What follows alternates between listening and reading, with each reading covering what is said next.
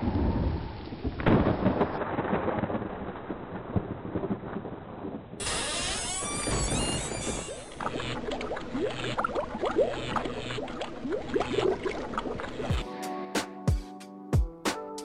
what's up, everybody?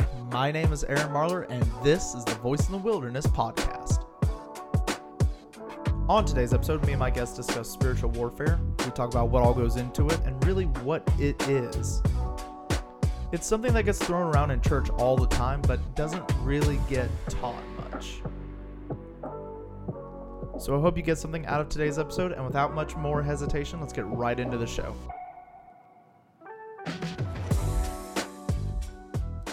Okay, so just like last time, we've already been having a really good discussion about this topic, but so today's topic, basically, we're going to be talking about spiritual warfare. You know, what is it? How does it apply to today? And why is it something that most Christians really don't talk about at all? Like, you don't hear from pulpit a whole lot. Maybe around Halloween, maybe, but it's something that needs to be discussed, I feel like, more than just once or twice a year. But I guess I'll ask you, well, I'll just ask you pretty much, what really is, like, what is spiritual warfare in a general sense? Okay. Well, the first thing I want to do is I want to mention that I have a large number of pet peeves, as you are well aware of. And one of those pet peeves is the way the phrase, spiritual warfare is bandied about in church circles. And one of the things that I've noticed is you hear the phrase spiritual warfare thrown out a lot, but it's never precisely defined as to what it actually is. I mean, that's where we're going here in just a couple of minutes. It's a Christianese phrase. It really is. It's church speak. And the problem is many times it's a cover phrase. Somebody comes to somebody, they have an issue in their life. I'm having a problem at work. There's a difficulty in my marriage. There's a problem with my children. We're having sickness in the family, this, that, and the other, all of these different issues. And what they're looking for are answers. Yeah. And rather than give an answer because the person doesn't have an answer, they instead decide, you know what? I can't afford to have my spiritual image diminished in this relationship by simply admitting, you know what? I don't have a clue. Your marriage, what? Don't ask me. Yeah. I got no answers for you, bub. And it's like, but you can't say that because that's not good Christian speak. No, that comes across a little wrong. It comes off a little wrong. And it's like, it would be more honest to say, you know what? I really don't have a clue, but what I will do is we will pray together. We will fast together. We will seek God together for the answers to your issue until we get an answer. That is more honest. It's certainly more caring, but it's far less likely to happen. A lot of times what you see are people will say, well, what you need to do is spiritual warfare. Or you're in a spiritual battle. You're in a spiritual battle and you need to do spiritual warfare without ever saying exactly what that means and exactly how you do it. And so it's one of those things. It really sounds very spiritual, but basically it means either nothing or it means anything, which again means it means nothing. Oh, yeah. So the question that you ask me is, and I'm glad that we're starting with this, is we need to get beyond religious nonsense. Yeah, you got to get rid of the Christianese phrases and all that stuff. Because whenever I hear the phrase spiritual warfare, it's always been a solo battle. It's never been a group thing. Or at least for me, that's just kind of the vibe I get. Because it's, like you said, people don't want to, like if they don't know the answer, they don't want to say that. And it's always been a thing where it's like, well, you're in a spiritual battle, you're in a spiritual warfare, or you're in a spiritual war. And it's like, okay, so you need to do this. And it's like, all right, I'll do that. Are you going to help me? And most of the time it's just like, I will pray for you. Yeah, which means, of course, that I will forget about this as soon as you walk away. Yeah, basically. It's one of those things like that people in churches do. It's like, how you doing, brother? And then if you actually tell them how you're doing, Yeah. they immediately get that deer in the headlights look. It's like, look, apparently you haven't been in church long enough to know. I don't really want to know how you're doing. You were supposed to say, I'm good, I'm and then good, walk away. or I'm blessed, and all of this, and then or then you're supposed to ask me the same question, and I give you the same answer, and we go about our business, because that's good church speak, Exactly. But don't ask me to commit. No, don't be honest with me. Yeah, the last thing I want to do is hear about your issues. And so it's a weird dichotomy, but it really does happen, sadly, far too many times in among believers. And most of the time, I think it's become so commonplace, people don't even realize it, they don't reflect on it, and that's why you don't see it change. No. And one of the things we actually need to do is we need to move beyond religious mindsets and start actually addressing these kind of things, talking about them, which is why what we're just doing here is really unusual. But so far as spiritual warfare, very few times do you actually see in the New Testament the term warfare actually used. What you do find is where Paul, for instance, writes, the weapons of our warfare are not carnal, but mighty through God for the tearing down of strongholds, okay? And that's a really interesting passage of Scripture. First of all, it actually uses the term warfare in the King James Version. And it says strongholds. Like, what would that be? Like tearing down strongholds? A stronghold is basically a barricade, a tower that basically stands basically to mark out territory. What you would do is, in ancient days, you would take a certain area and then you would build an encampment, a tower, basically there from which, the height of which you could see the enemy coming. Yeah. And you made the walls very thick so that if they were laid siege to, you could go inside and be safe. It's the same mentality that we used in the American West when we built our forts. There would be walls around, and then there would be a high tower in the midst from which you could keep a lookout. Okay. Well, it's kind of like that sort of thing there. They would build a tower. It would be heavily fortified, and the walls would be thick. And basically, it would be used to house provisions, weapons, and troops. And basically, you used that. That was the hub from which your forces would then control the surrounding areas. That's why it's a stronghold. Okay. Because it's where your military strength was that allowed you to hold to the area. So when Paul uses this, he's actually talking about, well, the weapons of our warfare are not carnal. They're not physical. We're not going out there and, laying physical siege to some material tower and all that. He's saying, look, the weapons of our warfare are not fleshly. They're not physical. They're not carnal. They're empowered by God to tear down strongholds. And what are these strongholds? It talks about taking into captivity every argument, okay?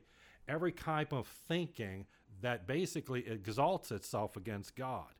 You're actually, the strongholds are basically, to bottom line it, it's your mental attitude about things. It's your reasonings, your arguments, because let me tell you something. When you talk about the Lord to people, everybody's got an opinion. Oh, yeah. Usually based on nothing more than their opinion, or something that they're basically repeating that somebody else said that is now their opinion. Yeah. And the truth of the matter is, some of it's more substantial than others. You can tell at least some thought went into it. But at the end of the day, those strongholds, those mental thoughts that, in fact, if I recall correct, I believe that the root word is actually reckoning, which basically is like an accounting. And so it's the bottom line of the ledger. This is where we get to the bottom line. Okay, this is what I think. This is what I believe.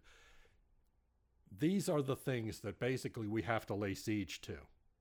And you can't do that physically. You have to be empowered by God to do this, to tear down these arguments, these ways of thinking that basically are very much engendered in people's hearts and minds. And I in order to explain, I guess, how this works, we need to understand certain things about at this point, I'm trying to decide whether to go back to Genesis or jump over to Ephesians. But essentially, let me explain it like this. When God created humanity, and he set them out in the garden, and he blessed them, and he basically gave them a mandate: be fruitful and multiply, fill the earth with fruit, go forth, subdue the earth, have dominion, basically authority over it.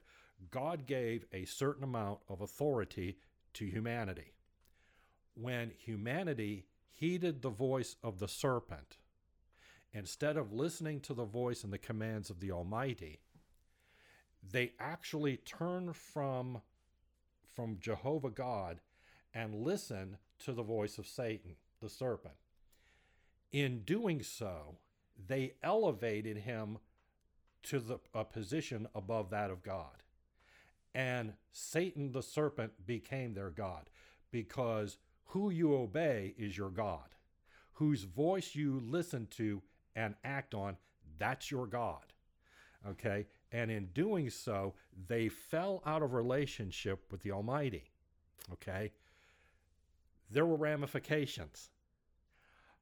The ramifications are God basically cut them off. They were basically his governors. If you think of heaven and earth think of heaven as a country, a kingdom, and of earth as its colony. And Adam and Eve were its appointed governors.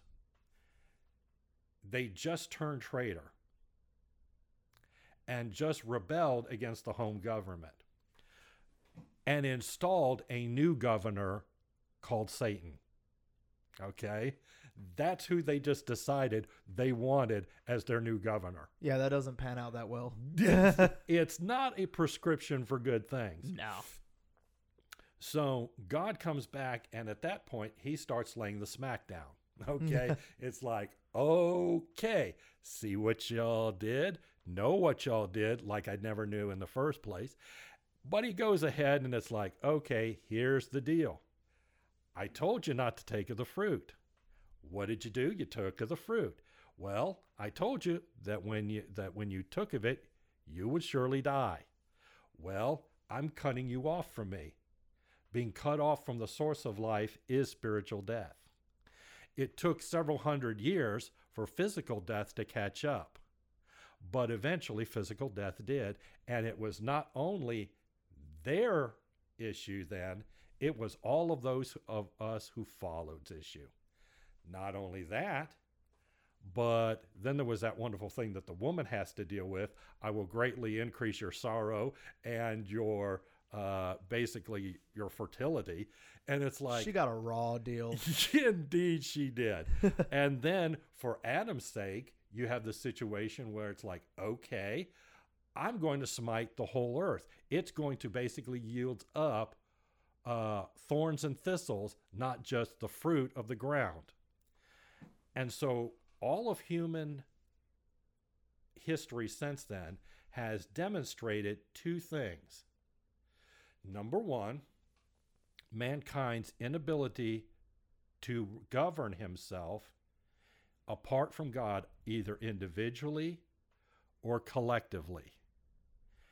Every form of human civilization, every form of human government, economies, political, whatever, all of the isms, socialism, communism, libertarianism, fascism, all the isms, capital isms, every economic ism, every political ism, and yes, every religious ism, are all of the isms basically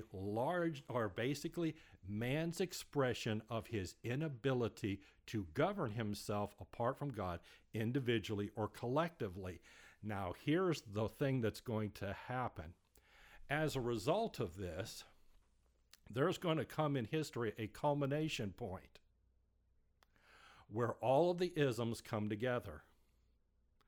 Okay? And that's going to happen in what's referred to as the beast system in the book of Revelation, where you have a religious system, an economic system, and a governmental system all in one large worldwide nice package. Okay, it will be the ultimate expression of man's inability to govern himself apart from God. It will be the consummation of all wickedness. And who's going to be heading it? The man of perdition, the son of the devil, who will basically be the one called the Antichrist. So basically, at the end of the story, we see we're returning to the beginning of the story. Just as in the garden, they made Satan their governor, their ruler, so in the book of Revelation, Satan will be also ruling until God basically puts an end to it. So you've got that situation.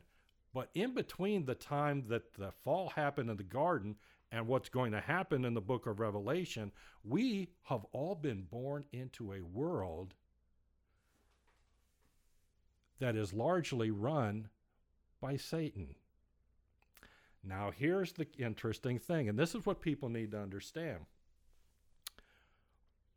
Think about when Satan tempted Jesus. You remember one of the temptations? He said, look, Jesus, check this out. My paraphrase. I was about to say, that's a cool translation. Yeah, indeed, yeah. It's the cool dude translation of the scripture. Check this out, Jesus. I'm going to show you every one of the nations and the governments of this world, of this age. And you know what? If you will get down and worship me, I will give them all to you. All you got to do is worship me. You make me the boss, and I will give them all to you. And you know what? Jesus never questioned his ability to deliver. He let Satan know that you will worship only the Lord your God. But he never contradicted Satan as to his ability to deliver the goods. Yeah. Because it wouldn't have been a legitimate temptation if he couldn't have delivered it. That's the whole thing. So Jesus refused that. What does that tell us about Satan, whose name, and by the way, his name isn't Satan. Satan is a title. It basically means the adversary or the enemy. Satan is not his proper name. It's basically a description of who or basically it's a job description more than anything else. It's like he is our enemy, he is our adversary, etc. And so when you look at that, what was the deal? What it told us is that the scriptures which said that Satan is the prince of the power of the air, the prince of this world in another passage, and the God of this world are very much true. Okay? Because although God decides the beginning and the end of nations, check out the book of Daniel, where he talks about this one and this one and this one will come. God determines the beginnings of nations. He determines the ends of nations and the length of their existence. But because Satan controls the people, he basically is largely running a lot of these, the kingdoms of this world, and will do so until the end of the age, when the kingdoms of this world become the kingdoms of our God and of his Christ. So think about this. All of humans, Satan controls the nations. He controls those who control the nations to a great degree. And so what is society really like? Whatever nation you're born into, whatever country, whatever culture, who's really defining it? Indeed. People don't reflect on this because you're just born into a country, into a community, into a culture. It's like how much of what you are born into when you enter this world is actually being controlled and defined and propagated by Satan. And so you're born into this world, and from the day you come forth from the womb, the brainwashing begins. That makes sense. You are being seduced. Congratulations, you have just arrived in the Matrix. And in a way, that really is kind of the way what we term reality actually operates. You remember years ago, there was a movie, and in the movie, this fellow basically, he goes to work, he lives in a neighborhood, he goes about his business, he has friends, he has, I think, a girlfriend and all this. What he doesn't realize is that he's the star of a television show. Yes. And everybody's in on it except him. I actually just watched that about a month ago. Okay. And so, and then somebody wises him up. Somehow he gets wised up to the reality that everything he thought he knew about his life was a lie. Welcome to the Apostle Paul. I thought I was doing the right thing. I was a student of Gamaliel. I was a Pharisee of the Pharisee. I was zealous for the law. I persecuted the church beyond measure. Only to find out that everything in my life I valued was leading me to actually persecuting the one that I should have been loving. And he had to strike me blind after knocking me off my horse to basically let me know, hey, dummy, figure it out. Everything you thought you knew has been leading you in the wrong direction. And we are all born into lives where we think we know. And what we really don't know is that we're all basically on the same road. Wide is the road. Yeah. And see, this is the thing. It's like wide is the path, and great is the gate that leads to destruction. But narrow is the path, and straight is the gate that leads to life everlasting. Few there are that find it. And so we're actually born into a world where we're brainwashed from the beginning. And because we have no covenant relationship with God, Satan blinds the minds of those who actually do not have covenant with God. He blinds their minds and he blinds their hearts, which is why, you try to talk to people who are unsaved, and you hear the most remarkably stupid things coming out of their mouths, but they think that they're making sense. Yeah. Well, in the worldly fashion, it is. Yeah, that's the thing. To them, they're making sense and all that stuff, but it's not. And you look at them, it's almost like looking at a kid. Mm-hmm. They just don't understand. Mm-hmm. and then you have to explain to them, but it doesn't make sense to them. No. It's like talking. It's like you're in two different worlds, and you are. Yes. And it's like there's a language barrier.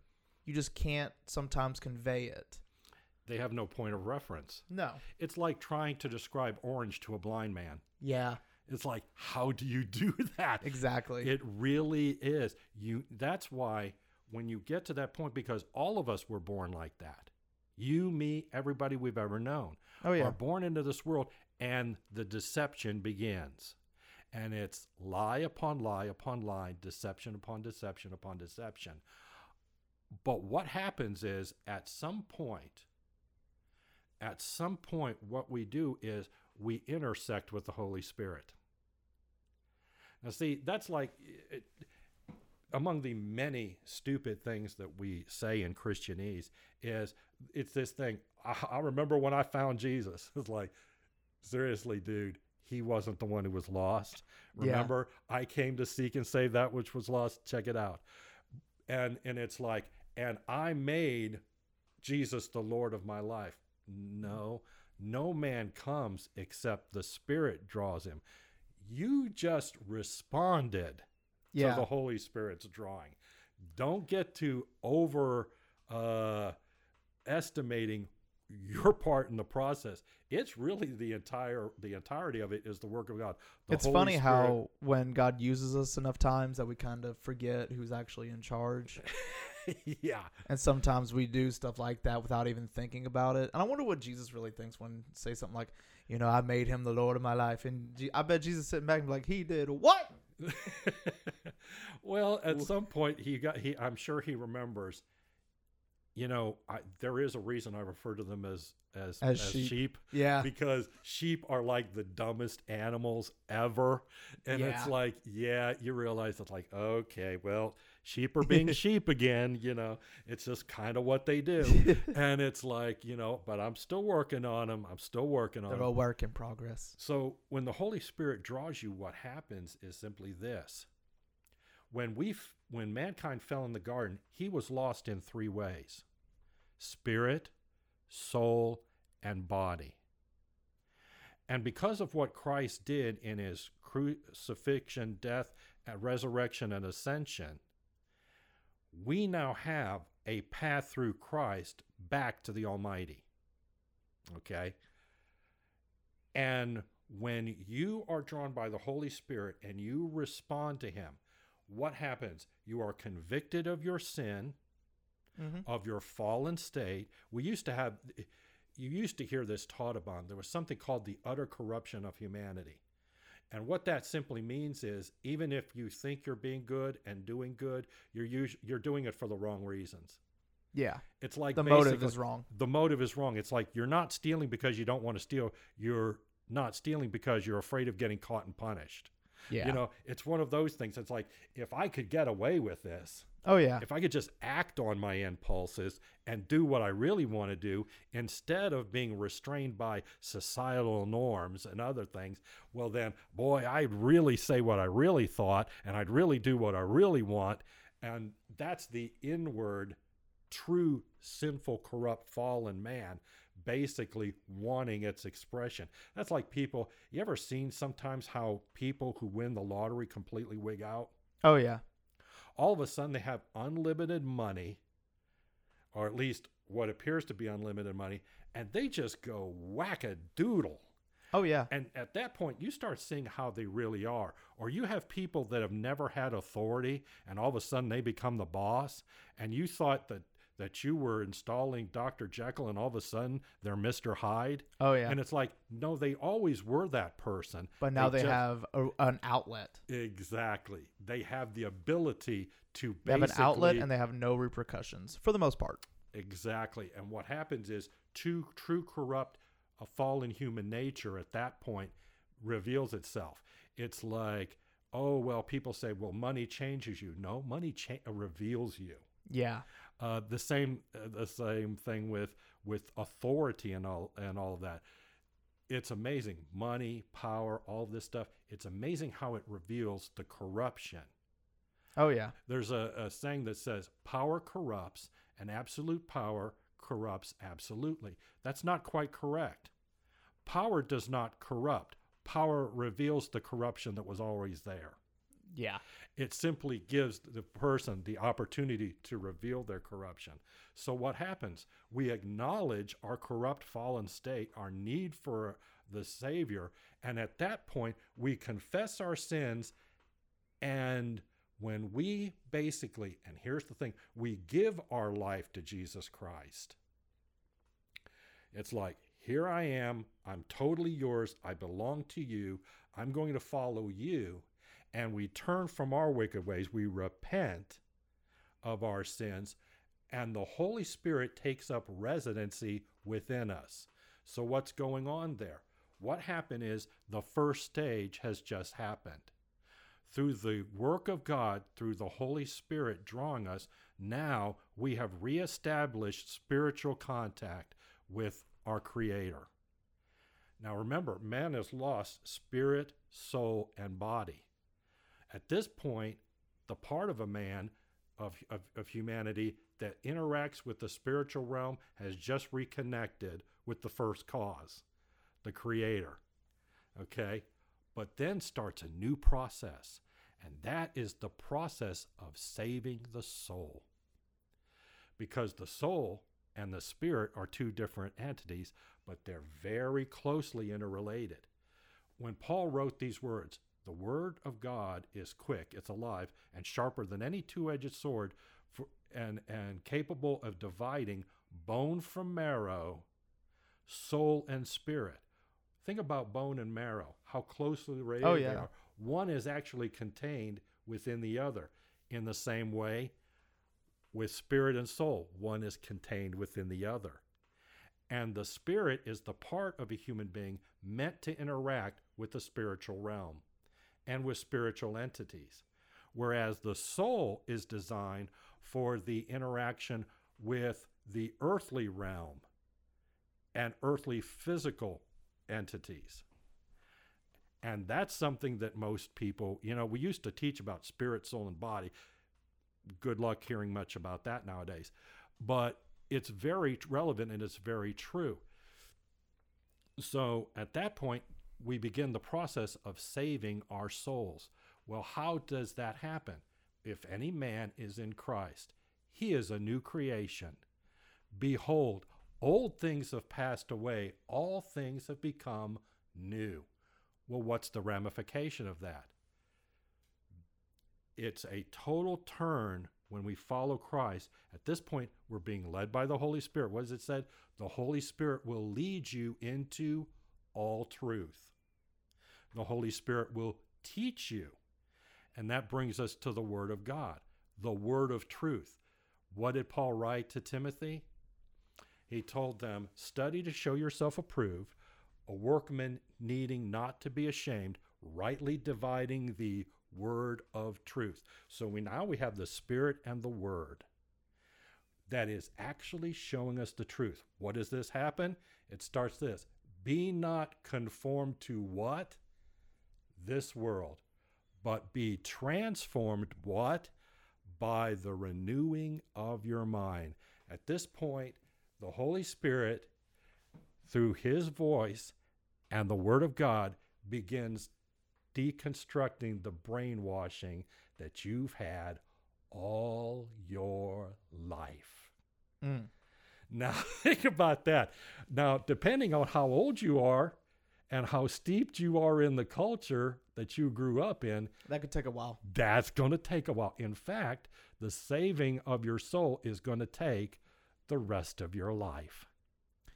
And then what you're waiting for then is the third stage. You've been saved spirit, soul, and you await the redemption of the body, when this mortality will put on immortality.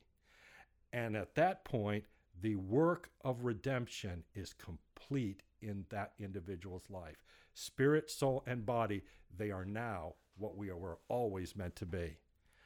So, and when you're, because you said the saving of the soul, that takes the rest of your life, and it's not just an easy thing, Otherwise, you know, we probably wouldn't even be discussing spiritual warfare, because that's like the saving of your soul. That takes the rest of your life. So basically, once you accept Jesus and all that, it's like you're put on hell's most wanted list, and it's like, okay, Indeed. he turned from us, now we got to get him.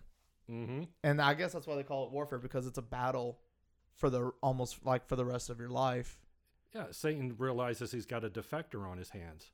Oh yeah. He's been running your life, and all of a sudden you just sought asylum in the kingdom of heaven. What? And it's like, so what's starting to happen here? As we're being saved, spirit, soul, and body, what's happening is we're being deconstructed from what the lies we've been told into the truth of real reality. And that's why, getting to Ephesians, in Ephesians 6, it talks about, in chapter 6, verse 10, finally, my brethren, be strong in the Lord and the power of his might. Put on the whole armor of God, that you may be able to stand against the wiles of the devil. For we wrestle not against flesh and blood, but against principalities, powers, the rulers of the darkness of this world, against spiritual wickedness in high places. Wherefore, take unto you the whole armor of God, that you may be able to stand in the evil day, having done all to stand. And it goes on, stand, therefore, having your loins girt about with truth. Now, and having put on the blessed breastplate of righteousness, and your feet shod with the preparation of the gospel of peace. Above all, taking the shield of faith, wherewith ye may be able to quench all the fiery darts of the wicked, and take the helmet of salvation and the sword of the Spirit, which is the word of God. Now, what I find interesting is, because this is where we get to the warfare, the real, the starting. What is it? Exactly, because at this point, what's happening as your mind is becoming renewed. What did Jesus tell his disciples over and over? Matthew 24, Luke 21, and on and on. Be not deceived. Be not deceived. Be not deceived. You shall know the truth, and the truth shall set you free. In another passage, and he defined himself as the truth. I am the way, the truth, the life. No man comes to my Father except by me. And so what do we have here? What we have is a situation where the beginning of spiritual warfare is knowing the truth. Because the thing about it is, you can't fight a war if you don't even know you're in a war. Yeah. I mean, you just became, when you accepted Christ, you became a citizen of the kingdom of God, the kingdom of heaven. Which means you're no longer a citizen of the kingdoms of this world. You become an ambassador of Christ and of the kingdom of which he is the king. We at that point have to start representing the kingdom and its culture. And we need to actually understand what the kingdom is. But you notice, it's the interesting thing in Ephesians 6, Paul did not basically write this willy-nilly. When he describes when you're putting on the armor of God, this was the order in which Roman soldiers put on their armor. This is not random. You put on your armor in a specific way. Can I tell you, armor is not a fashion statement. Okay? If you're putting on a suit of armor, it's for work. It's for war. So this is not one of these willy-nilly, vague spiritual warfare cliches. The first thing he tells you is, stand therefore having your loins girt about with truth. So what are you doing? You are basically putting on a belt, a buckler of truth. And you start with that. Now, the interesting thing about that word truth there, it's really interesting because if you look in the original Greek at the word that's translated truth here, basically it means factual truth. But another element of it is reality. Huh. Okay? You have just put on the belt of reality. Now think about that for a minute. What that means is, for the first time, you're not dealing with the unreal. You have just written, God has just written you your reality check, and you've just put it on. And that's the first thing you have to put on, because at this point, you actually know or begin to understand what reality really is. You think you know reality, but you don't know reality until you've met Jesus Christ. At that point, reality is what you wear around your waist. You know why? Because it's the breastplate and all of these other things. The breastplate attaches to it, which means you put on the breastplate of righteousness, it attaches. It has to rest on that belt. There can be no righteousness until there's truth. So basically, you'll never be righteous until you understand true reality. Now think about that for a minute. At that point, you know, you're thinking about, you think about that for a minute. I like that. That Yeah. especially with the way the world is now. Exactly. With everything that's been going on with with politics, fake news, and you've got all these different news outlets giving different stories.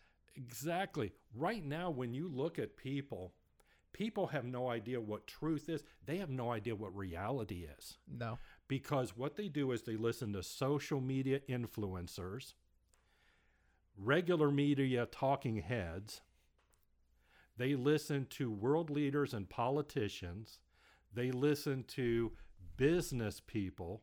They listen to indoctrinators who are basically labeled educators. And they listen to so-called ministers many times who are nothing more than regurgitating what sells. That is all too often the quote-unquote reality of the world we live in. But God has this way of disrupting that reality and introducing truth and true reality to those who love him. And so when you do that, all of a sudden, your truth is not dependent on social media or politicians or world leaders or any of the other voices that are out there. It's the voice of the Holy Spirit and the Word of God. And all of a sudden, those become the filters by which everything you see, everything you hear, and everything that people think they know suddenly become filtered. And there is a heavy duty magnitude change in the way you begin to look at things. And so when you look at that, it's like, okay, reality is a whole lot different than what I used to think it was. And so when you look at this, that's like, because there are so many voices. I told you about the book of in the book of Revelation, where we talk about the beast system and how basically it has a religious component and it has a governmental component, and we have an economic, religious, and governmental component, right? I think it's funny that in the end, there's still a religious component. You know what I mean? Like, that would be the one thing you would think people would want to, like, get rid of. And yet, even the Antichrist is like, no, we got to have this. It's necessary in order to perpetuate worship. Yep. It's not just enough to have authority. There must be worship. Oh, yeah. Because that's something that Satan really lusts after. Now, think about this. You hear people use this term, the deep state. Yeah. How many times have we all heard that term, the deep state? The deep Can I state. tell you, every nation has a deep state. Oh, yeah. Every nation has a deep state. I was listening to somebody the other night, and they used the term the deep church. Now, can I tell? See, I'm going. This is where we start That- opening cans of worms. See, Every oh my gosh, every that is one of those things that just leads into conversations that, like every church has the deep church, yeah, and then see, every state has the deep state. Every church has the deep church, and there's also the deep economy. Okay, there are the and you know what the currency of the deep deep economy is? Bitcoin. That's what it's going to be. But No. seriously, Yeah. what we have is there's the deep state, which are the spirits and the individuals that are controlled and working with them. You have the deep church, spirits, and those are working with them and controlling them in the churches and in religion. And then you have the deep economy, which is basically the financial systems of this world and those spirits that control the people who are running those shows. What did Jesus say? The love of money is the root of all evil. Now, some people say, it's not the root of all evil. Well, you know what? Argue that point as much as you want, but let me tell you something. There's a reason we use a term, follow the money. Yeah. Because if there's dirty deeds being done and you want to know what's going on, following the money is a good way of figuring it out. And it didn't say money was the root of all evil, because some people get all tore up over that. But like, so does that mean I'm supposed to be poor and sad and stuff? No, it's just saying the love of it. Because there's people who that is all they do. Oh, listen. They obsess over it. They can never. It's that Mr. Scrooge type thing. He's got like a lot of money, but he doesn't give any away. He doesn't do anything with it. He just hoards it. Exactly. I think it's funny that in Intrinsically. like old fairy tales you see dragons.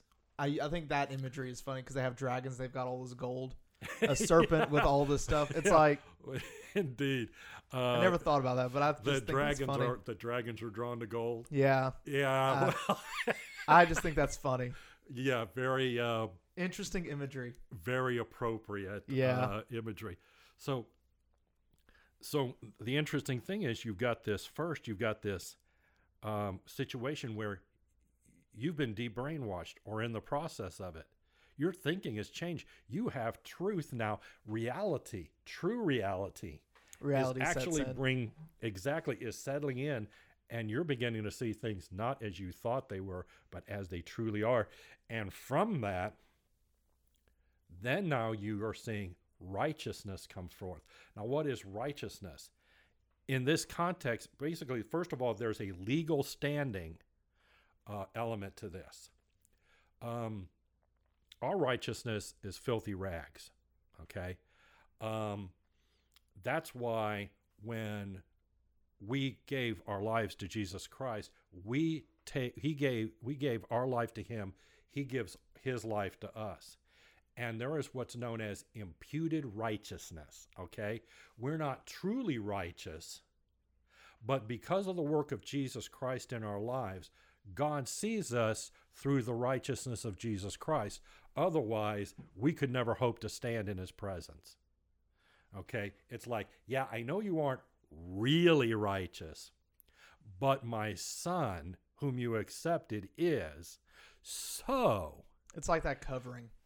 Exactly. And so what happens is that's imputed. But it's not only that. Righteousness is that which is acceptable in the eyes of God. And it's not just because, here's the thing, people will use the excuse of imputed righteousness to be unrighteous. It's sort of like the whole hyper gracie thing. Yeah. It's like, who worships the God of infinite slack? Yeah, it's that mindset of I worship on Sunday, but I cuss on Monday. It's like I can not just do sins, I can do all the sins I want, and God will just cut me slack forever. I can do it 6 times a week, and then Sunday I ask for forgiveness. And it's like, no. Well, see, and that's like talking about my pet peeves. Yeah. Let me explain another pet peeve of mine that sort of goes along with this. You ever been in a store, and I know you have, and you're looking at something and somebody leans in, invading your personal space, cuts in front of you, reaches for something that's right in front of you, did not ask you, excuse me, could I step in here? But No. and all that. No, they just do it. And what do you hear coming out of their mouths? Sorry. I'm sorry. And it's like, liar, liar. You are not sorry, because the truth of the matter is what you're doing right now is rude. Yeah. It's obnoxious. It's selfish. And the truth of the matter is you're not truly sorry, because if you were truly sorry, and here's something interesting. The word repent, Yeah. there's actually a couple different words that are translated repent in the New Testament. One has to do with an emotional thing. It's really, I feel really bad. Okay. I the feel conviction bad, part. but it doesn't really change me. But then there's that part of repent where it actually goes, it's like it enters into your mind and you make what I used to hear this, a term you used to hear in churches, a quality decision, that I will not just feel bad about this, I'm actually going to turn away from it. I'm actually going to change my behavior. Yeah. It's not enough for me to just feel bad about it. I actually can't be content just to be sorrowful about my sins. I actually have to at some point make a commitment to change and no longer sin. Now, at that point, depending on how steeped you were in sin, that actually requires a serious reliance on the power of the Holy Spirit, because as Paul said, we have this sin nature. That which I would do, I don't do.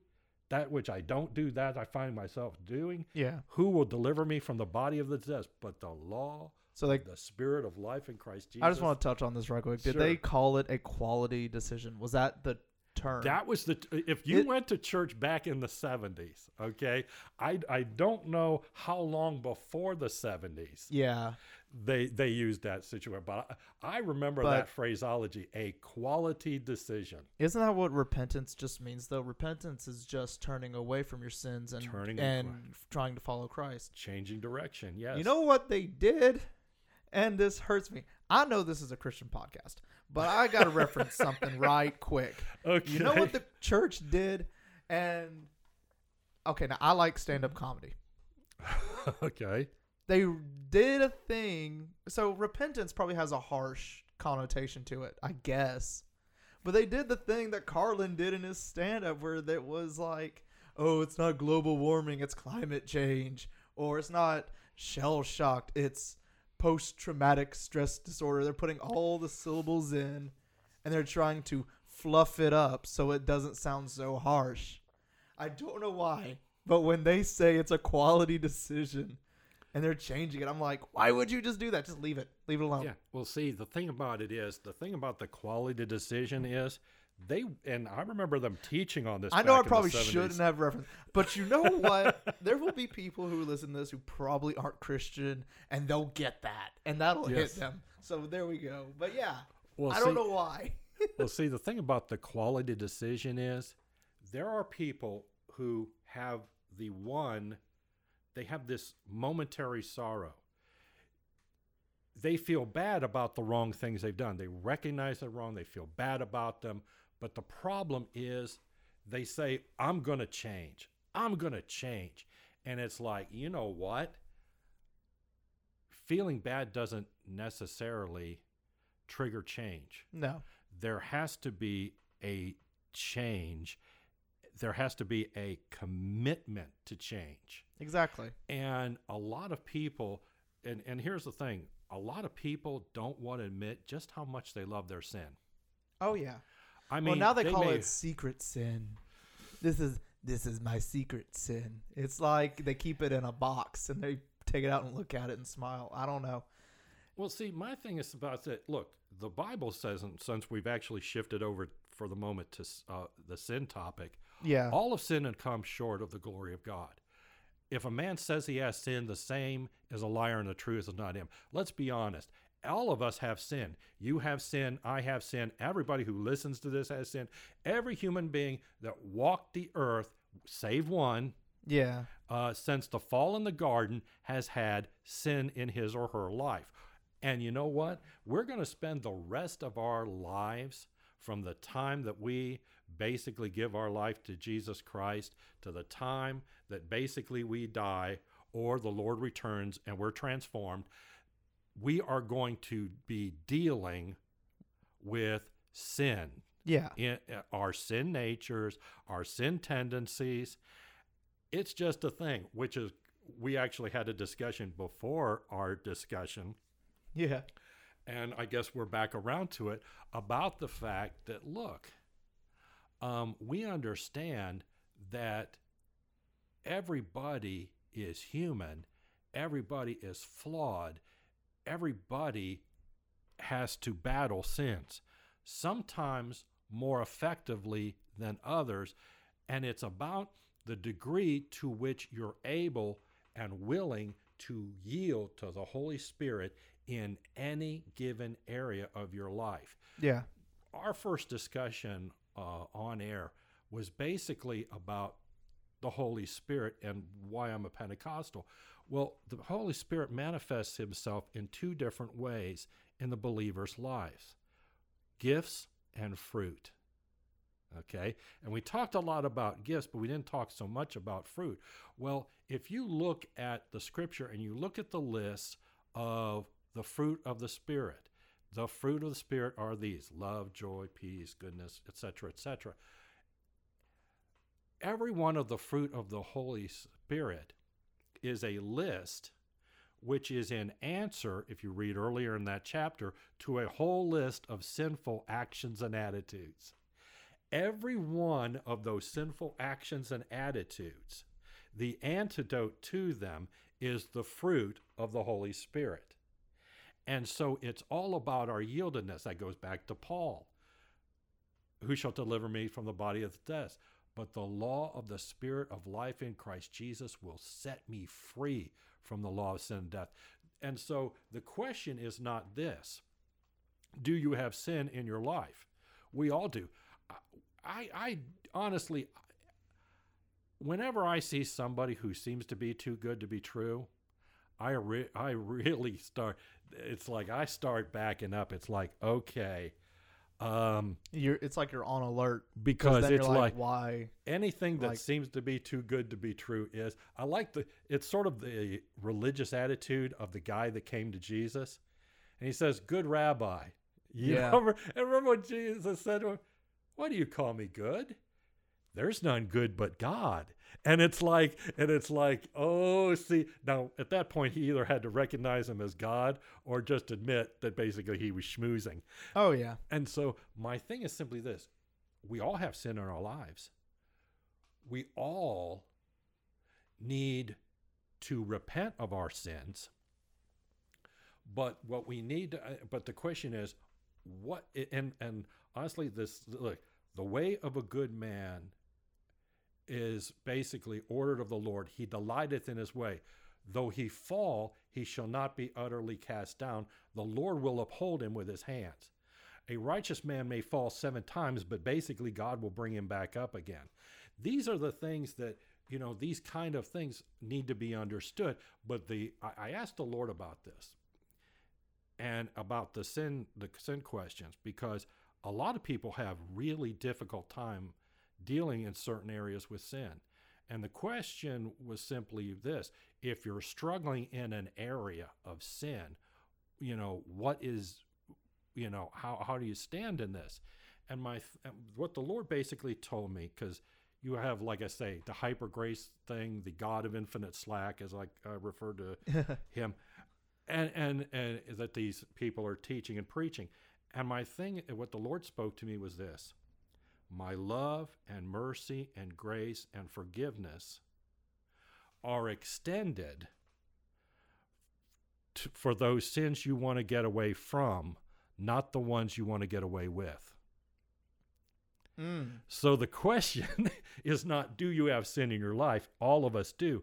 Are you trying to get away from it, or are you trying to get away with it? Oh, yeah. And so it's all about your attitude towards sin and whether you're trying to get away from it or whether you're trying to get away with it. It's like the alcoholic, you know. Oh, wait a minute. I'll tell you, here's an even better example. 25 years ago, probably a little longer than that, we went to church with a couple. The wife had a substance abuse problem. And she would do good many times for weeks, maybe even months. And then all of a sudden, one night, she wouldn't be at service. And she might come up missing for a couple of days, 3 days, maybe even a week, where she basically fell into her... and It was like she relapsed. It's like she relapsed. She's back. She's back to she's doing doing what she drugs. was doing. Yeah. And then she, you know, ends up trying to turn from this and goes again for weeks or even months, varying lengths of time. It was like a cycle. And she's struggling against this. And it's very hard emotionally because she truly wants to be free. She's just not getting there. Yeah. Now, probably in a future discussion before long, there are other extenuating factors in some of these cases that we will actually talk about, where we talk about demonic activity. Oh, yeah. Because we have two extremes: blame the devil for everything and demons for everything, or just blame everything on sin and sin nature and the flesh. Yeah. And we go from one extreme to the other, and we never strike the proper balance. No. It's like it's just one of those things. Well, she would run into these situations, but she was struggling to be free from this addiction. There are people who are struggling with sin, but you know, the thing about it is everybody knew in the congregation when she wasn't there what she was doing, what was going on. Yeah. And so people could look at her and say, you know what? They could look down on her and say, well, the thing about her sin is it's one she couldn't hide. Okay? Yeah. It was one she couldn't hide because then she wouldn't be there. But, you know, the thing about her was she truly wanted to be free, and she was trying to get free. Well, just think about it. She would go away for some time and still come back, and she probably knew that they knew. Yeah, I mean, think it was about that. You're walking into a situation where everybody knows what you did. And so I'm looking at this, and it's like, you know what? Everybody knows each time she fell. But how many times between the time that she was gone last time and this time was the opportunity there, and she didn't smoke it, she didn't shoot it, she didn't snort it? How many times? See, it's like the alcoholic. Everybody knows when the alcoholic is falling down drunk, Yeah. reeking of alcohol. But how many times was the temptation there, but victory was given by God and they didn't take the drink? You never see the times they didn't take the drink. You don't see the times they didn't take the drugs. You don't see the times they didn't watch the porn. You don't see the times they didn't mess around, or that they didn't lie, or that they didn't steal. All you see are the failures. You never see many times the multitude of God's victories in their lives, because we are always quick to see the wrong and to fault them for it, but we never want to see the miracles that God has done, because if it were not for the Lord, I'll give you another example. Oh boy, I got to sort of kind of tell. Again, this is going way back to the 1990s. Let's go back, down memory lane. I'm getting older now. You can't say way back to the 1990s anymore. That's not way back anymore. Okay, I'm in the way back machine or whatever that's called now. I'm taking time travel back now. Okay. we went to a church. The minister was, he had to step away from the pulpit for what is now euphemistically called a moral failure. Okay. A moral failure. We have churchies for everything, but he basically, and so my mother and I go into this church at the time, and it's like, okay, it was devastating for a lot of people. People loved the man, really, truly, deeply loved the man. Yeah. It was a shattering experience for a lot of people. It truly was. And I remember, you know, after you see the aftermath of this, and you see the people who are walking away from God over it, that are leaving churches never to return because of it, as well as those that are actually trying to process the hurt and the disappointment, all the other things they're dealing with as a result of this. And I went off and basically I'm talking to God. You know, you go off privately, you get real with God. And it's like, God, I really just don't get this. You know, this man has, he has a family. You know, I don't get this. And it's like, what is the deal here? And this was like on, you know, the announcement is made on a Sunday morning, and I'm asking God no later than a Tuesday. Yeah. Okay. And I'm seriously asking, what is the deal here, God? Saturday comes, and I'm at work. Okay. And it's busy, and we're here, and at the time, I'm working in a bookstore. And I'm the assistant manager there. And I've got, I think, one other employee working with me that day. And it's busy because it's a Saturday and we got people flowing in and out. But there is one customer who goes back, and I remember because she sat down in the floor at the back corner of the store in front of the true crime section, and she's just flipping through books back there. Now,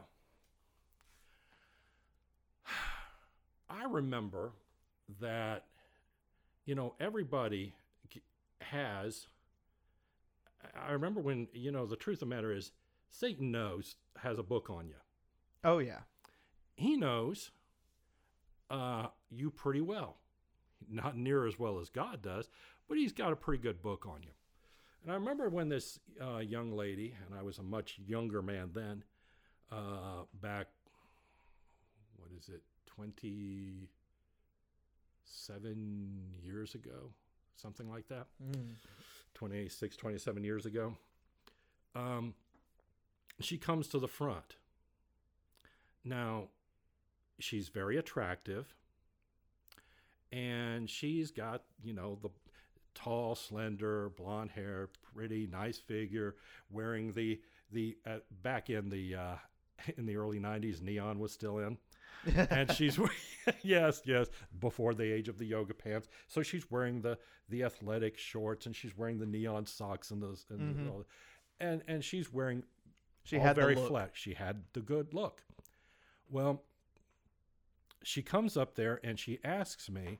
She brings up her books. She lays them on the cash wrap, and she starts talking to me. Yeah. Of course, I'm doing the polite. You know, it's like she's the the customer. job. She's the customer. I've got to be friendly and all that good jazz. And all of a sudden, I realize something that I never realize. You know me, so you know that when it comes to the opposite sex, that I am about as dense as a brick wall. Okay, honestly, I kid you not. If there's somebody who is even remotely interested in me, I will probably be oblivious to that because I'm that guy. Yes. I have no clue, and I admit such, okay? Yeah.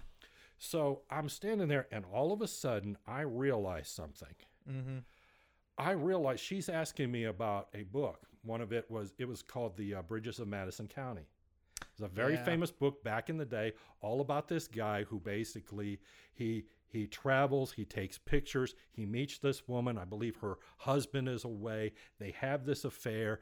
Basically, neither of them. They part company. She goes the rest of her days never letting anyone know that he was the true love of her life and she was the true love of his. Yeah. And all of this, but all they had was this illicit affair, basically. Yeah. That's really what it She amounted to. It's the glorification of adultery. Let's just be honest. Yeah. My view. And she's asking me about this book, and she asks me about this, and she says, do you know what it's about? And at this point, there was a shelf on the front where we would display the book across the, and I noticed she put her foot up on it, Yeah. which then allowed me a view. a really expansive view of her legs and thighs. Yeah. And she's giving me the smile, and I like, oh my God, she's coming on to me. And I, because now you know how strange that is for me. Okay. Yeah. That is just like weird. And I'll tell you what happened. In the base of my skull and the back of my head, it was like, you know how it is when you go into the public schools and you used to see the fire alarms, and there'd be a little Yeah. red box, and on top would be the little circle bell with the clapper that would just bang like crazy during a fire drill. That was, the Holy Spirit did that at the back of my head. It was like I had a fire alarm going off, and it's bang, bang, bang, bang, bang, bang, bang, bang. An example I- for the nerds would be your spidey sense was tingling. Exactly. And I realized it's like, oh, good grief. And because of her look and her manner, I realized this is the exact kind of person Yeah. that I could, that I would have to be wary of. Needless to say, I am bagging them books and Got her ringing, out the door quick. I got her out the door so fast in record time. Yeah. And afterwards, I'm thinking, you know what? I honestly, I stood there and I thought to myself, I need to prepare, because in case she comes back, I do not want to be left alone with this female, Yeah. because it became very apparent to me that she could be very forward, shall we Yeah. say. And I realized, and what the Lord spoke to me about this Mm-hmm. was this situation. It's like, in the right place at the right time with the right person in the right circumstance, anybody can be had. And it's not just true of that sin, it's true of every sin. It's not just true of that pastor, it's not true of me, it's true of everybody in every sin. I bet you afterwards you were like, God could have just said that phrase to me. But sometimes God has to show you. It's like anybody. Yeah, because the truth of the matter is, what we do is we talk about if a brother be caught up in a fault. Yeah. You who are spiritual, restore such a one, basically in a spirit of mercy, Mm-hmm. taking heed also, basically so you don't fall into the same kind of sin. The truth of the matter is, there's a phrase, there, but for the grace of God go I. And I was never more aware of the truth of that phrase and of that scripture than when God basically let that situation come, because I asked him in all sincerity, what is the deal? And basically God was letting me know, you know what? Let those who think they stand take heed lest they fall. And we need to understand that sin is evil. Aaron, I've committed sins in my life. And you know what my thing about sin is? Simply this. When I sinned, I never kidded myself that it wasn't sin. Yeah. I never kidded myself that it wasn't wrong, that it wasn't evil, that it wasn't grievous to God. In fact, I was reflecting on this the other day, and what I thought about was every time I sin, it's like, think about Jesus hanging on the cross. Jesus was God in the flesh. And he actually hung on the cross. And when God turned his face from his son, Jesus said, my Father, why have you forsaken me? For the first time in eternity, the face of the Father was not towards the Son. In that moment, Jesus knew what it was like to be us. And the reason he knew what it was like to be us, because at that moment, he became us. We caused... do you know what the term abomination is when you see it in the Bible? The word actually means that which basically makes God want to basically turn away. It's something so gross and repugnant that it makes him want to back up. You ever been around a certain situation and it's like, oh, this is so gross. I have just got to step back. You just gotta get away I got to get away from this. That's the way sin, and especially certain kinds of sin, affect God. So much sin was laid on Christ that finally God couldn't look at it anymore. It actually caused him to turn his face away from his own self, incarnate in flesh. You know what? I did that. My sins did that. Your sins did that. Anybody who's listening sins did that. We caused God's face to turn from Christ. The fact that our sins are so dark and evil that we could cause God to turn away from his own son should tell all of us how much we truly need to repent of our sins. That being said, we need to understand that we can't basically trust in our own strength. We need our reliance of the Holy Spirit, because if we think we can do it on our own self, we're just kidding ourselves. Now, I'm going to give you. That's heavy. I need a minute. I can actually see the wheel spinning as you're digesting this. I'm like, and it's goodness. Like, yeah, that is serious discussion, dude. Well, that's heavy. Indeed. So, yeah. So back to spiritual warfare. Well, you see, you know what that is? Yeah. That's reality. That is. That's truth. It is. When you start seeing sin for what it is. Oh, yeah. And how it is. And that's the kind of stuff that makes people want to, like, if you have, the churchy's phrase, a secret sin or something that you just can't, for some reason, get rid of or want to get rid of. Like, having it put in that term, it's like, yeah, this is why you need to get rid of this stuff. And sometimes Christians need help with other Christians. You know what I mean? And that's the thing. You use the term secret sin because apparently it's a very trendy term right now. And the truth of the matter is, the reason that most people keep their secret sin a secret sin is because they know they can't trust other people in churches. No.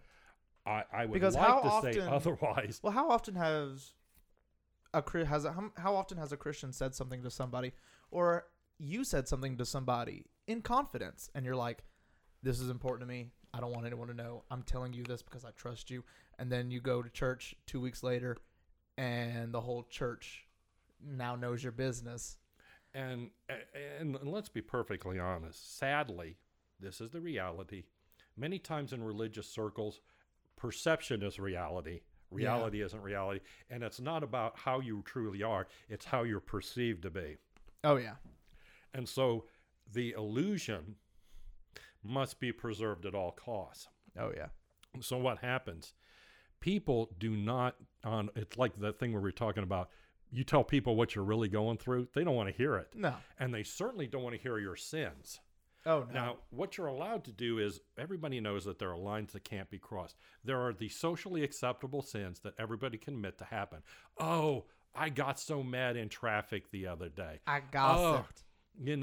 this, that, and the other. And we consider these little bitty sins. The baby sins. Yes. And so it's okay. I spoke harshly to my wife the other day. I used a tone I should not have used. And I woke up a week later. I don't know what that was about. Exactly. Well, the last thing I remember is she used the same tone to me. And then there was this thud and everything went black. But anyway, but the truth of the matter is, we admit to these little things because we can't basically go around pretending to be that righteous. But what you we go have up to and tell someone in a church that you have a porn addiction or that you're a drinker. Well, even that's turned into kind of a common thing, Isn't it funny how the different ways people back in the days when we used to have testimony services, I don't know if anybody still does that nowadays. I don't think I've ever been to one. Oh, yeah. Before your time, basically. The truth of the matter is, I used to hear people give their testimony, and it was like they were bragging about their sins. It was almost like they were reliving it all and enjoying the good old days. And they would talk for you'd have somebody who would speak from a platform, and they'd give a testimony that ran 55 minutes. And then they mentioned God. 50 of it was actually all the dirt they did and what a super sinner was and all the trouble they got into. And then 5 minutes was how Jesus saved them from their sins. Yeah. Don't you want to get saved too? And it's like, actually, you've been giving a better advertisement for sin. Actually, the past 50 minutes sounds more fun. What happened? Why are you here? And I've noticed. Isn't it weird? From the way it sounds like, it's almost like they have to be reminded that God saved them for the last few minutes. And then they're like, it's like, I don't do that anymore now. Yeah. I feel like in movies I've seen that where it's like, at the end, they're like, oh yeah, and God saved me. And I don't do that no more. It's the imbalance thing. I turned away from it. Yeah, you seem like you're enjoying it. You're either talking about your personal sin at length. Yeah. Like you're bragging on it, or you don't even want to speak of it at all. Yeah. And again, it's the imbalance. The truth of the matter is, it's like this. The scripture says that basically, a friend loveth at all times, and a brother is born for adversity. Yeah. Well, let me tell you, what is sin if it isn't an adversity? Let me tell you something. If you have brothers and sisters who claim the name of Christ, they need to be willing to stand with you, to support you, to actually be there for you, and to not. You know what? I'll tell you what this. It's like, you know what? I like when Noah got drunk. Oh, by the way, he's one of those guys that basically couldn't probably fill most of pulpits in America. Noah goes through the flood. He gets drunk. Yeah. Okay, he just harvested a vineyard, he made wine, and now he gets blitzed. Well, what happens? Apparently, he was uncovered in the tent. Yeah. Well, indeed, somebody has to come out and broadcast that fact because, it's like, check it out. Oh, Noah, he's laying on his face, 4 sheets to the wind, and basically he's drunk as a skunk, laying naked there. Well, at that point, it's like, okay, we've seen the way that all too many people, religious people, do. Yeah. But then he has 2 sons that take a blanket and they back into the tent with the blanket. They backed in. They backed in so they wouldn't look at their father's nakedness. Yeah. And they put the blanket over him to cover him up. You know what? They didn't endorse his sin. No. But they didn't feel the need to humiliate him over it. No. And I found it interesting, when Noah wakes up, the Spirit of the Lord comes on him because he realizes what's happened to him, and that basically, and a curse is pronounced. Not on Noah for getting drunk in the tent, but on the ones who basically are ratting him out. It's like, what is the deal? Because you know what? Jesus was never. Here's the thing. People think that sin cloaks you. But back in the garden, what happened? What happened with Adam and Eve? It said they ate of the apple. They ate of the fruit of the tree of the garden, in the garden of the knowledge of good and evil, and they became aware that they were naked. Yeah. There was an actual change in them because God actually made them. First of all, they realized something was different because they were naked. Something changed. There was There was an actual change. There was a difference. Let's be perfectly honest. They knew because God had already said, look, a man and a woman, for this reason, a man shall leave his father and mother and be joined to his wife, and the same shall be basically one flesh. So it's not like they didn't know that there was a physical, biological difference between Adam and Eve. They were made good, which meant that their eyesight was perfectly all right. They weren't defective in their vision. So obviously, the fact that they became aware of this, they knew what the difference are. They knew how everything worked, and they simply were able to see something changed. It was like there was a covering over them. Exactly. And then when they ate that, the covering got taken off. Exactly. The glory departed. Yeah. Because you remember when Moses went up on the mountain, and when he came back, his face shone. Yeah. Well, it's kind of like that because God would come and visit them in the cool of the day, and the presence of the God imparted his glory to them. But then the glory departed. And so what you had are two people who realized for the first time they were naked, and they felt the need to create a covering, but that wasn't good enough. So at that point, God had to basically kill a sacrifice to create a covering for their sin.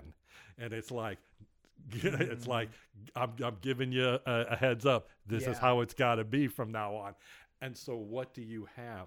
God, and here's the thing. What did sin do to Adam and Eve? It made them naked in the presence of their enemy. It was just Adam and Eve and the serpent. People think that sin hides you or conceals you. No, it exposes you. It makes you naked in the presence of the enemy that wants to kill you. That's the truth. Oh, yeah. And so it became God's job then, and it's all of our job. You know what? Sin, by its own nature, exposes. We don't need to be engaging in that. We need to be like the sons of Noah.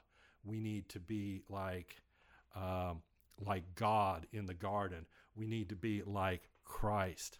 You know, what has he got? He's got a naked woman basically laying in front of him who's basically caught in the act of adultery. And it's like, seriously. It's like, where's the dude?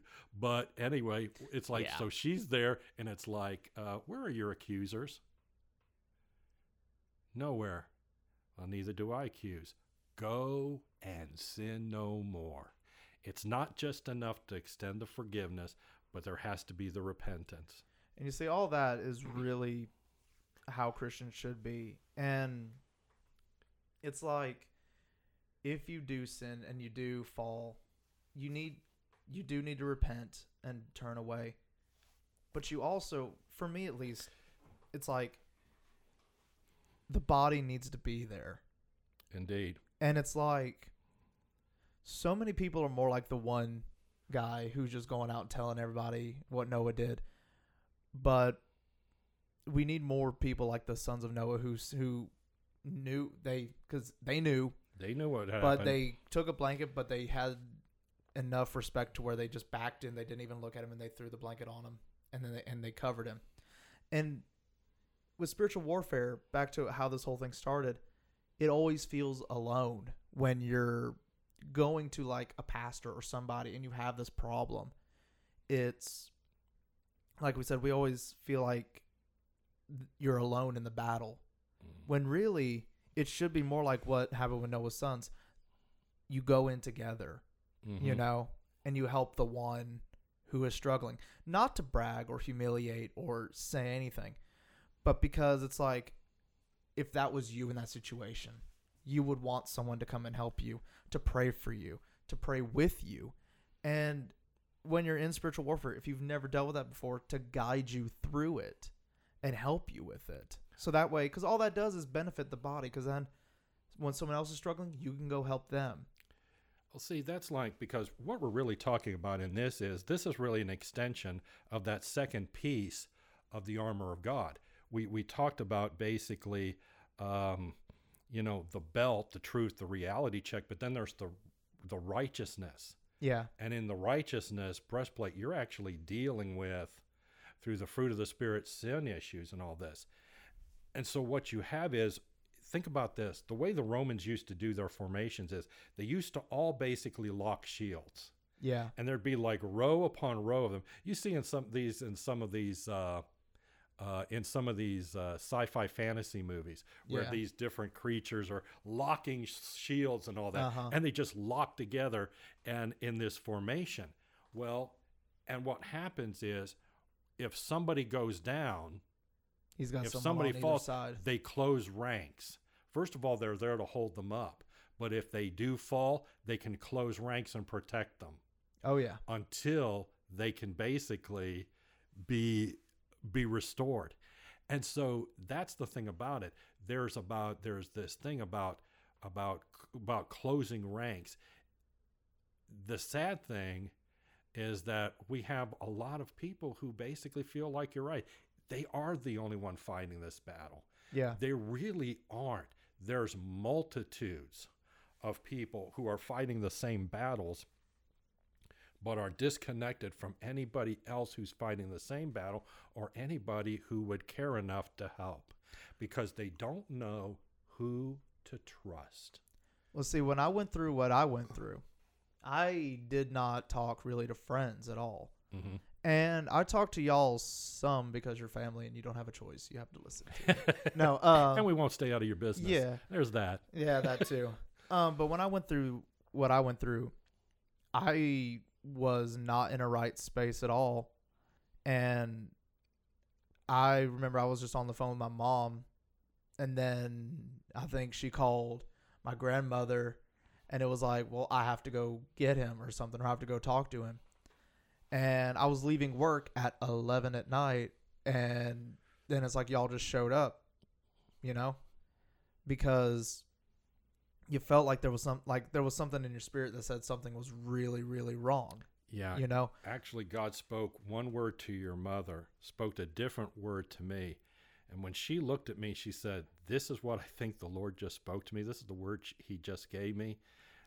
He said, "I really hate to show up at Aaron's workplace when he's getting off of work, but I really think that we need to go." And it's like, you don't hear me arguing, do you? Yeah. Because God had already spoken a different word to me, but it was along parallel lines. It's like, trust me, I'll take the wheel. Yeah.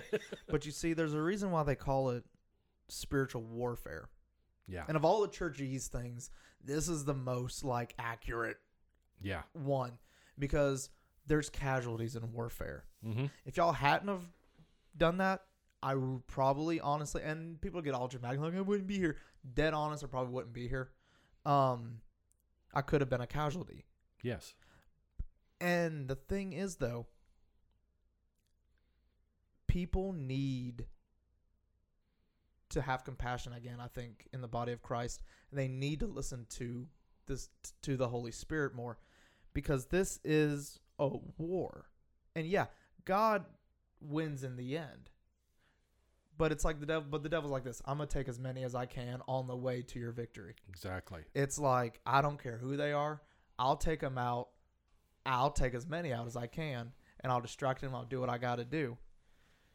And this is why I feel like this is an important discussion, because it's like people get so, at least in America, people get so lax, and they're just so comfortable and just, not even caring about each other for the most part. We're more concerned about, and I guess rightly so, but we're more concerned about politics and whether you're a Republican or a Democrat. And we're not really so much concerned on whether or not the person sitting next to us is struggling in something and keeping it to themselves because they feel like they can't talk to nobody. We're not concerned about the church, where it's like, if we actually took the time, prayed for each other, talked to one another, and was there for each other, the church would be like a powerhouse. Mm-hmm. If we actually took the time to talk to each other, find out where we're struggling, and not act like a jerk when someone confides in us, when someone's struggling, Well, talking about spiritual warfare, think about Daniel. Daniel went on a fast and prayer vigil, and the first thing he did is he started repenting on behalf of his nation, on behalf of his people, as well as for himself. Now, 21 days later, his answer arrived. Okay? 21 days later, when Gabriel showed up, he said, "Look, your prayer was heard on the first day. It took me 3 weeks of fighting to get here." I'd be aggravated as Daniel. And I would not, and the only way I made it was because Michael the Archangel came to my aid. Okay, here's the deal, and it's like, so you look at this, there was talk about warfare. Yeah. That's one of the things that people don't really understand, is the amount of warfare that goes on.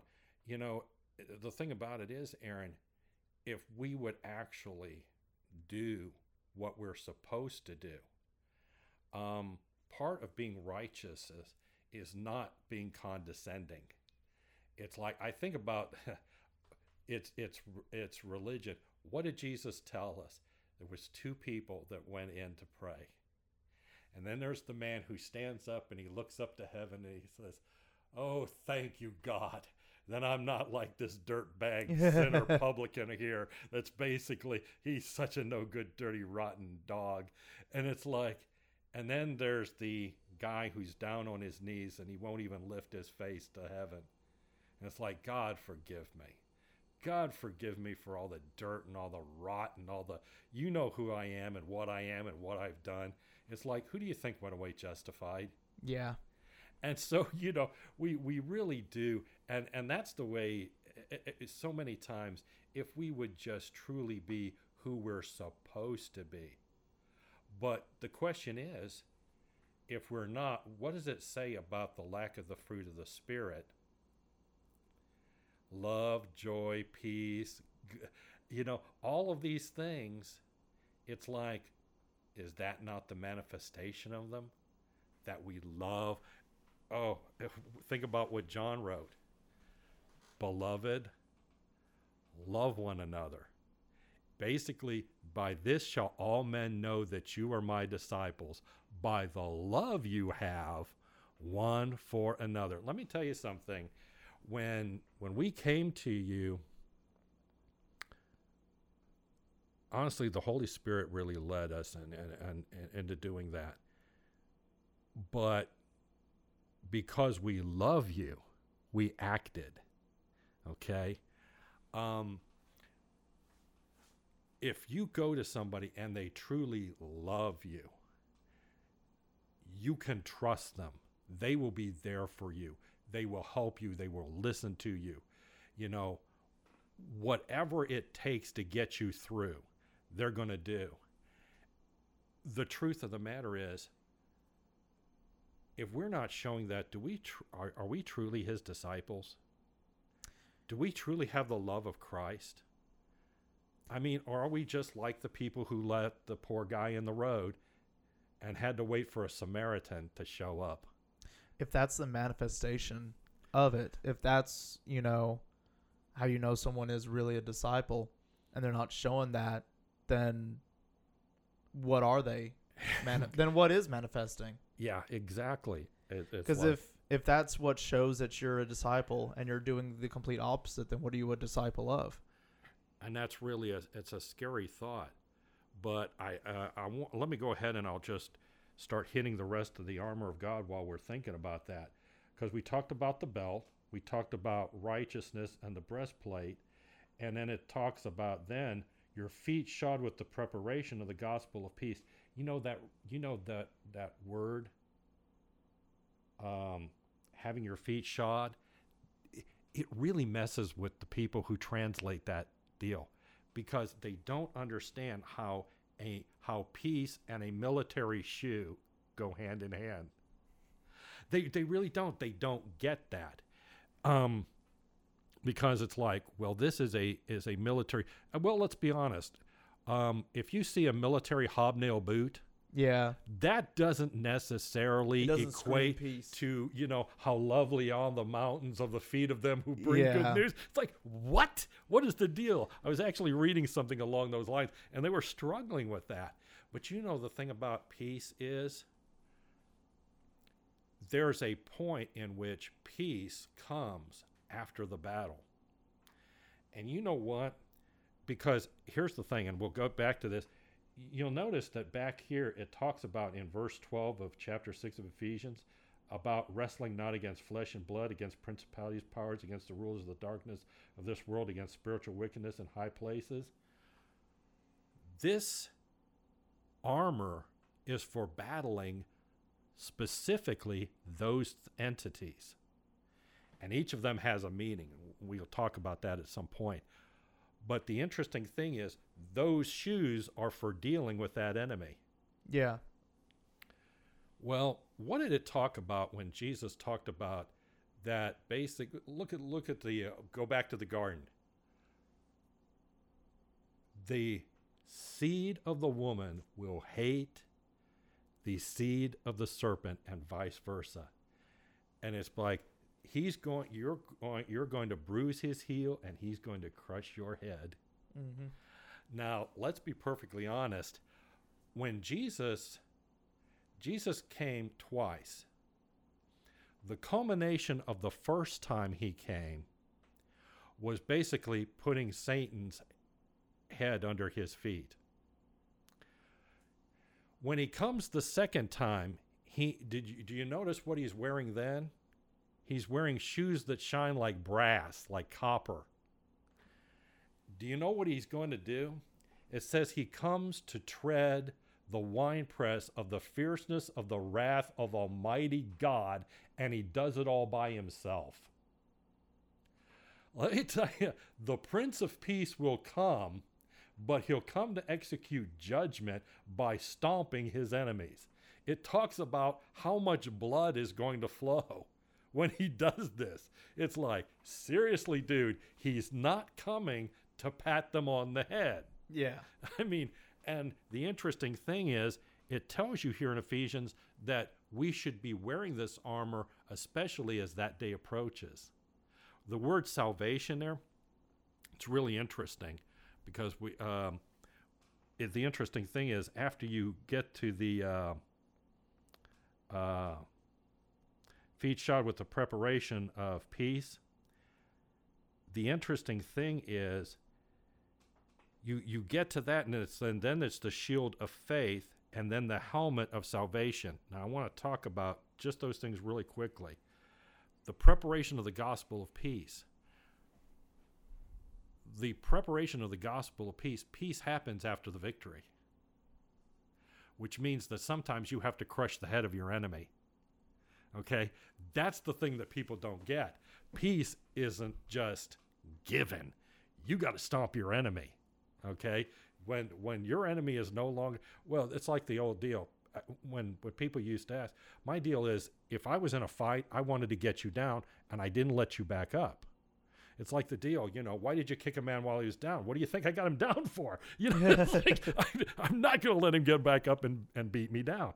So you have that kind of situation where actually the gospel of peace will put the head of the enemy under your feet.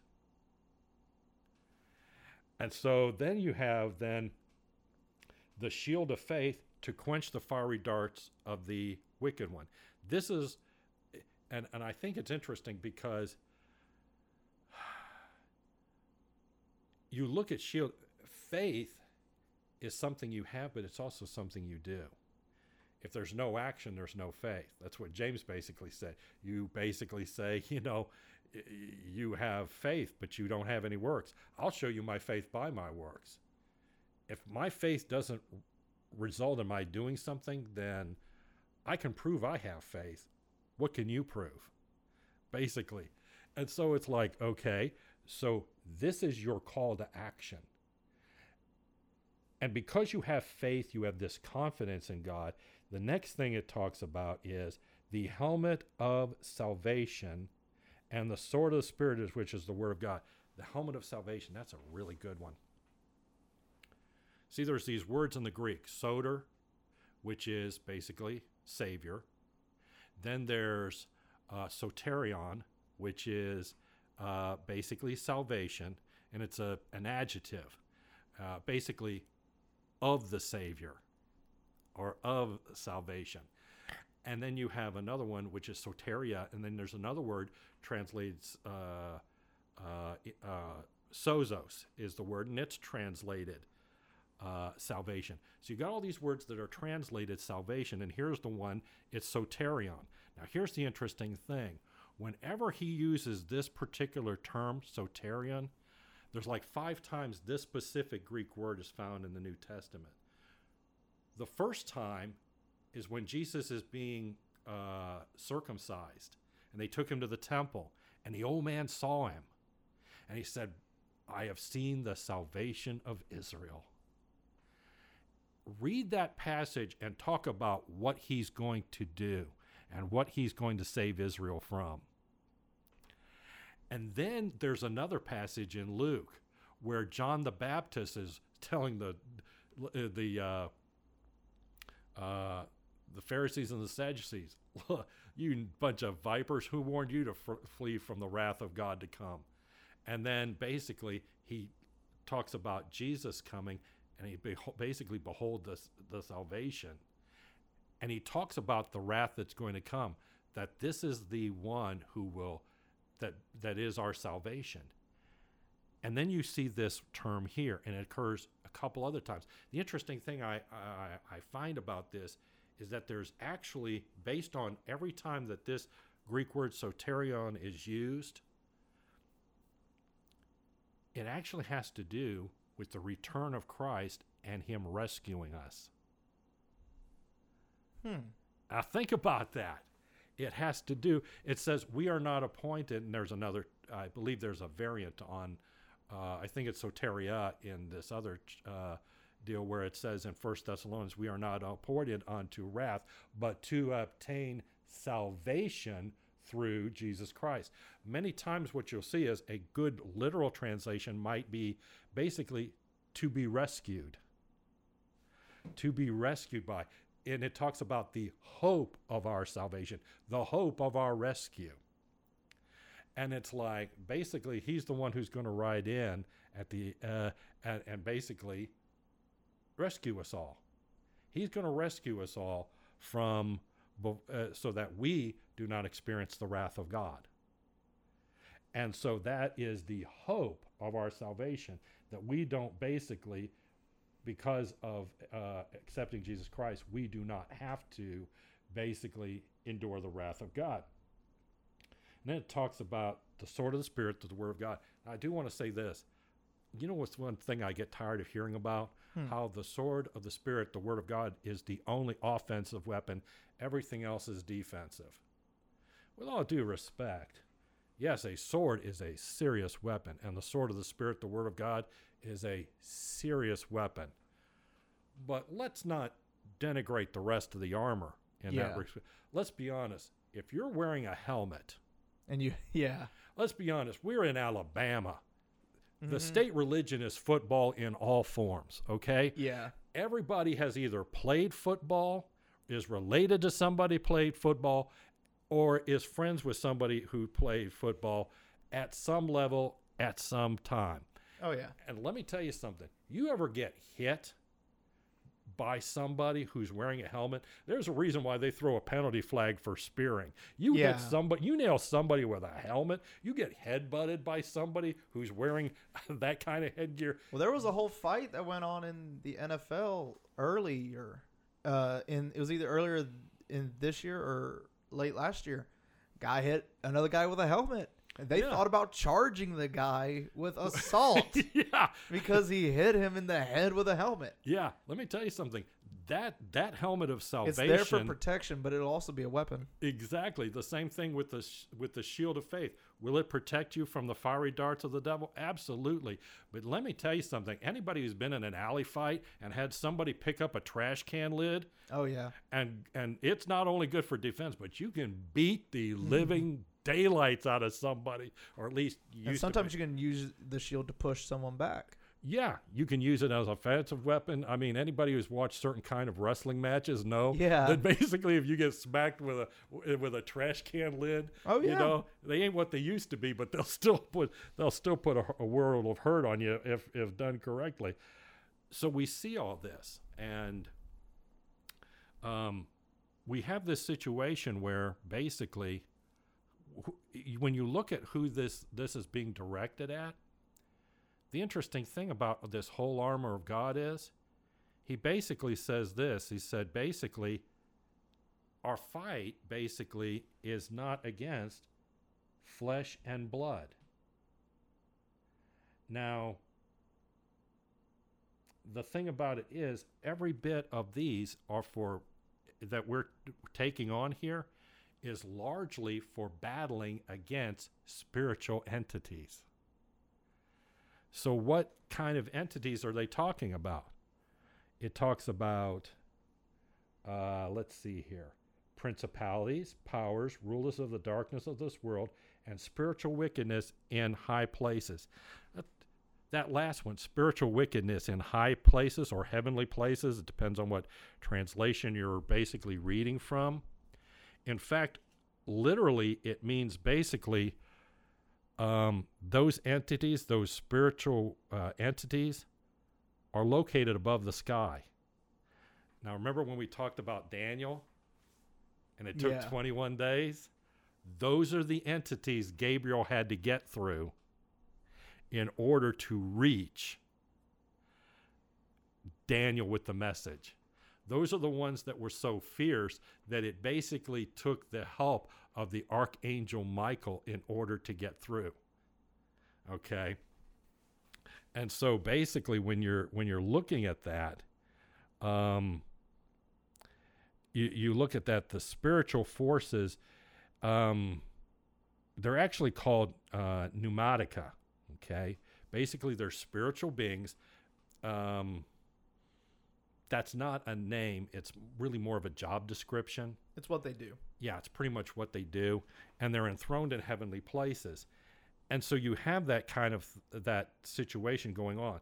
When we are basically, you ever pray and it's like, man, you feel like your prayers are just hitting the ceiling and they're just not going anywhere. That's because there is a battle in the heavenlies that is about communication and getting and basically this is the activity that's going on, and these things are actually waging the battle.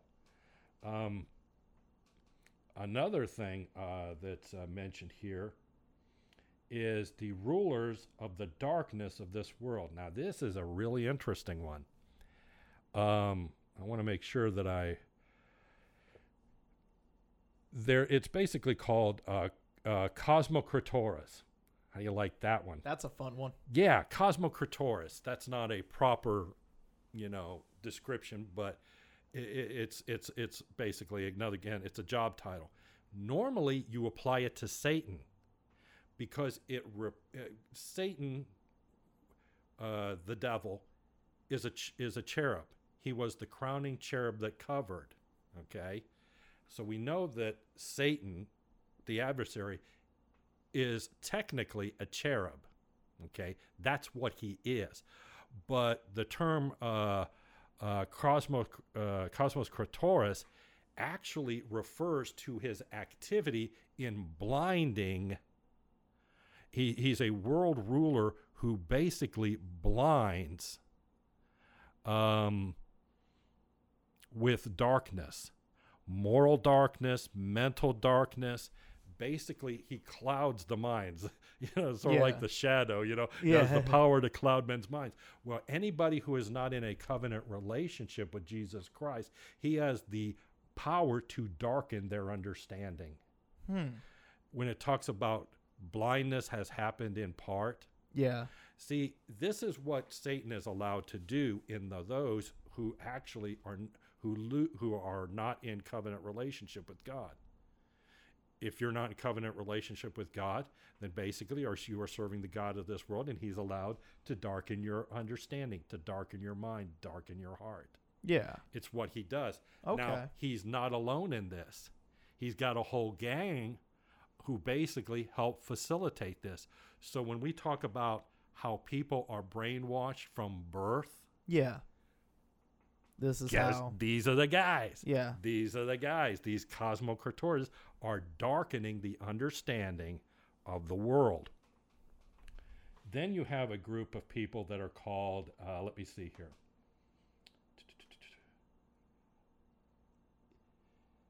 If you look here, it says basically powers. You got principalities and you got powers. Basically, you got arcas and you got exousias. How you like them fancy schmancy names? Goodness. Indeed. It basically, arcas are basically, it has to do with like the first or the chief or the beginning. It's like a high ranker or something. And essentially, yes, you are a high ranker, basically, and so these are very powerful spirits that have been operating because they're eternal beings for a long time, and they are seriously high ranking. Yeah. Okay. These are what you might call generals in that spiritual hierarchy. Then there are exousias. Well, exousias is an interesting word because it's usually translated authority. Yeah. There are two words that are actually there are two words in the Greek that are translated power. One is dynamis and the other is exousias. Dynamis is power, like the power of the Holy Spirit is dunamis or dynamis. It's the word we get dynamite and dynamo and all that. It's like it's a big supercharged power. But the exousias is more authority. And I'll give you an example of this. A policeman wears a badge. Yeah. A sheriff or his deputy wears a badge. That is the symbol of their authority, their exousias. Yeah. If you do not comply, they carry a taser. Yeah. They carry a pistol, and they can call for backup. That's the dunamis. It's like, I can tell you what to do. That's my authority. If I have to reach on my hip, that's my dunamis. Okay. Okay? And you don't want me to do that. Okay? So you have that situation. Well, these exousias are ones who have authority. Now, that does not translate into dunamis, but they have authority, which means that it's been granted to them. These are spirits who have authority. Now, that's an interesting situation because when you have authority, think about how Jesus and Jesus understood this kind of a spiritual mode of operation. Remember when there was the people that came to him, and it's like the rabbis are like, look, there's this guy, he's a centurion, he's got this, sick individual, and then it's like, we want you to heal him because he's built us a synagogue and all this. And it's like, okay, I get it, I'll go. And it's like, no. He said, basically, I'm one under authority. Yeah. All you have to do, you don't even have to cross my threshold. All you got to do is say the word, and my servant will be healed. And Jesus wondered at it. It was like, he was truly amazed. It's like, I have not found this kind of faith in all of Israel. But he was a person in authority, and he understood. He recognized power. He understood authority. I say to this one, come, and he comes. I say to this one, go, and he goes. It's like, if I have authority, what I say goes. You have authority. If you say the word, it will happen. And it's like, so basically, these are entities. If they say the word, it'll happen. Yeah.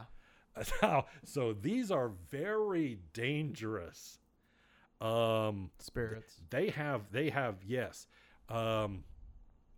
Do they have dunamis? But what they say, there is a spiritual authority. They can set things in motion. Yeah. And so these are very dangerous entities, which is why we have to have this armor, because he's saying this is who we're battling against. It's not the people, because many times what happens is these spirits are telling the people what to do, especially in exousias. Yeah. It's like there are sadly people who are knowingly, as well as those who are unknowingly, being manipulated and used by these spiritual entities. And they do the bidding of their masters. Exousias is kind of a lot of that going on. So think about that. These are 4 different kinds, or 4 different job descriptions of spiritual entities that the armor of God, which we are to put on completely every day, is designed to combat. So when we talk about spiritual warfare, that's pointing to 4 types of entities, or rather 4 job descriptions of spiritual entities that we are going to be brought into conflict with. So when we talk about spiritual warfare, it ain't a vague thing. No. We have real spiritual enemies. We know what their job description is. We know, if we're studying, what we're actually supposed to do, put on the full armor of God. And then, with that full armor of God, we are basically to battle those entities. And so that's where real spiritual warfare begins to occur. Now, the dynamics of how that works, that's going to be really interesting on explaining how that works. Yeah, because that pretty much, I feel like, because if we're going to be honest, like, these people are like all these spirits. These aren't just like, they're not just purgatory, I guess, spirits where it's like they're not on either side. Like, if we're going to be honest, we could probably just say some of these are probably demonic. They're on Satan's side, so yes, these are demonic beings. And, when you're combating these things, obviously prayer goes into it, fasting goes into it. But then I feel like then you get into that one part of the ministry that Jesus also talked about, where it's like you will heal the sick, spread the gospel, and then cast out demons, cast out devils. The one part that really doesn't get touched on much, but we'll probably cover that stuff like on another episode, right? The casting out of demons, and pretty much, I guess, because that would probably go into the how-to, of spiritual warfare. Yeah, that's more of the nuts and bolts of it. Yeah. Well, this has been pretty good. Is there anything else you would like to share about this right now, or would you want to hold off till next time? I think that I will hold off until the next time, because I suspect what we're going to talk about is not so much principalities, power, spiritual wickedness, and heavenly places, the things that we're putting on the whole armor of God about, but you're also going to find out, we need to discuss things about, first of all, the ministry of Christ and the casting out of devils, the way that, let me put it this way, the way that people open doors to the demonic, the way that people need to shut doors to the demonic, how to deal with the demonic, what they are, how they operate, and whom they can expect and who they can afflict, and how to basically be rid of them. So I think that's going to cover a lot of territory there. So I'll save, I think, all that for... All right. Well, I'm really looking forward to the next episode then. This has been really good. Thank you so much. Thank you so much for listening to today's show. If you want to stay up to date on all things regarding this show, please follow our Instagram page at voiceinthewilderness_podcast, or check out our Facebook page at Voice in the Wilderness. Follow me on all the social media.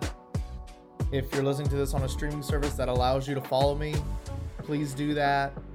If you're listening to this and they allow reviews or something like that, please leave me a review. Every little bit helps. Thank you so much for all your support.